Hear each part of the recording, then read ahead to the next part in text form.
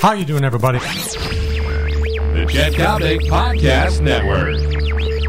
Let me tell you, it would be so gosh darn good for the NBA, it'll probably never happen. In fact, you can bet the rent it won't happen. How you doing, everybody? I'm Chet Coppock. Welcome once again to Coppock on Sports. COS brought to you by the great people at American Taxi. You people in the suburbs know American Taxi is without peer when it comes to safety, reliability, and comfortability.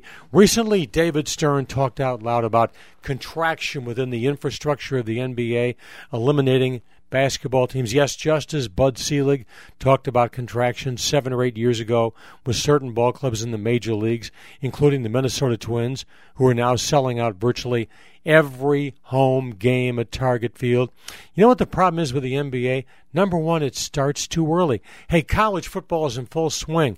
The NFL is in full swing. Hockey is already running in high gear. The World Series is in progress. Who has time right now to watch the NBA? Are you really all that excited about Joakim Noah? Are you really all that excited about when Carlos Boozer is going to be available for Tom Thibodeau and the Bulls? To get right down to it, are you really all that excited about Derrick Rose, an outstanding young player? And by the way, one of the silliest comments I've ever heard in my life was on Chicago radio recently when I heard some guy say, Hall of Famer Derrick Rose. Hello, this is his third year of NBA basketball, but back to the point. Nothing would serve the NBA better than unloading about 6 to 8 ball clubs.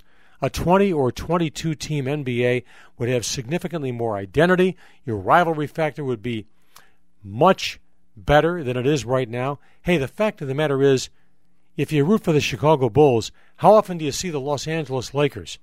How often are you going to see the Oklahoma City Thunder? How often are you going to see those ball clubs that are really intriguing? The NBA is just too damn big for its own good.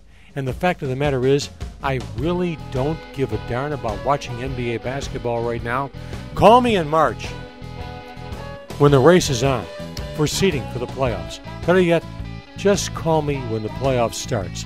Until then, I've got better things to do with my time. Hey, thank you for joining me. I'm Chet Coppock.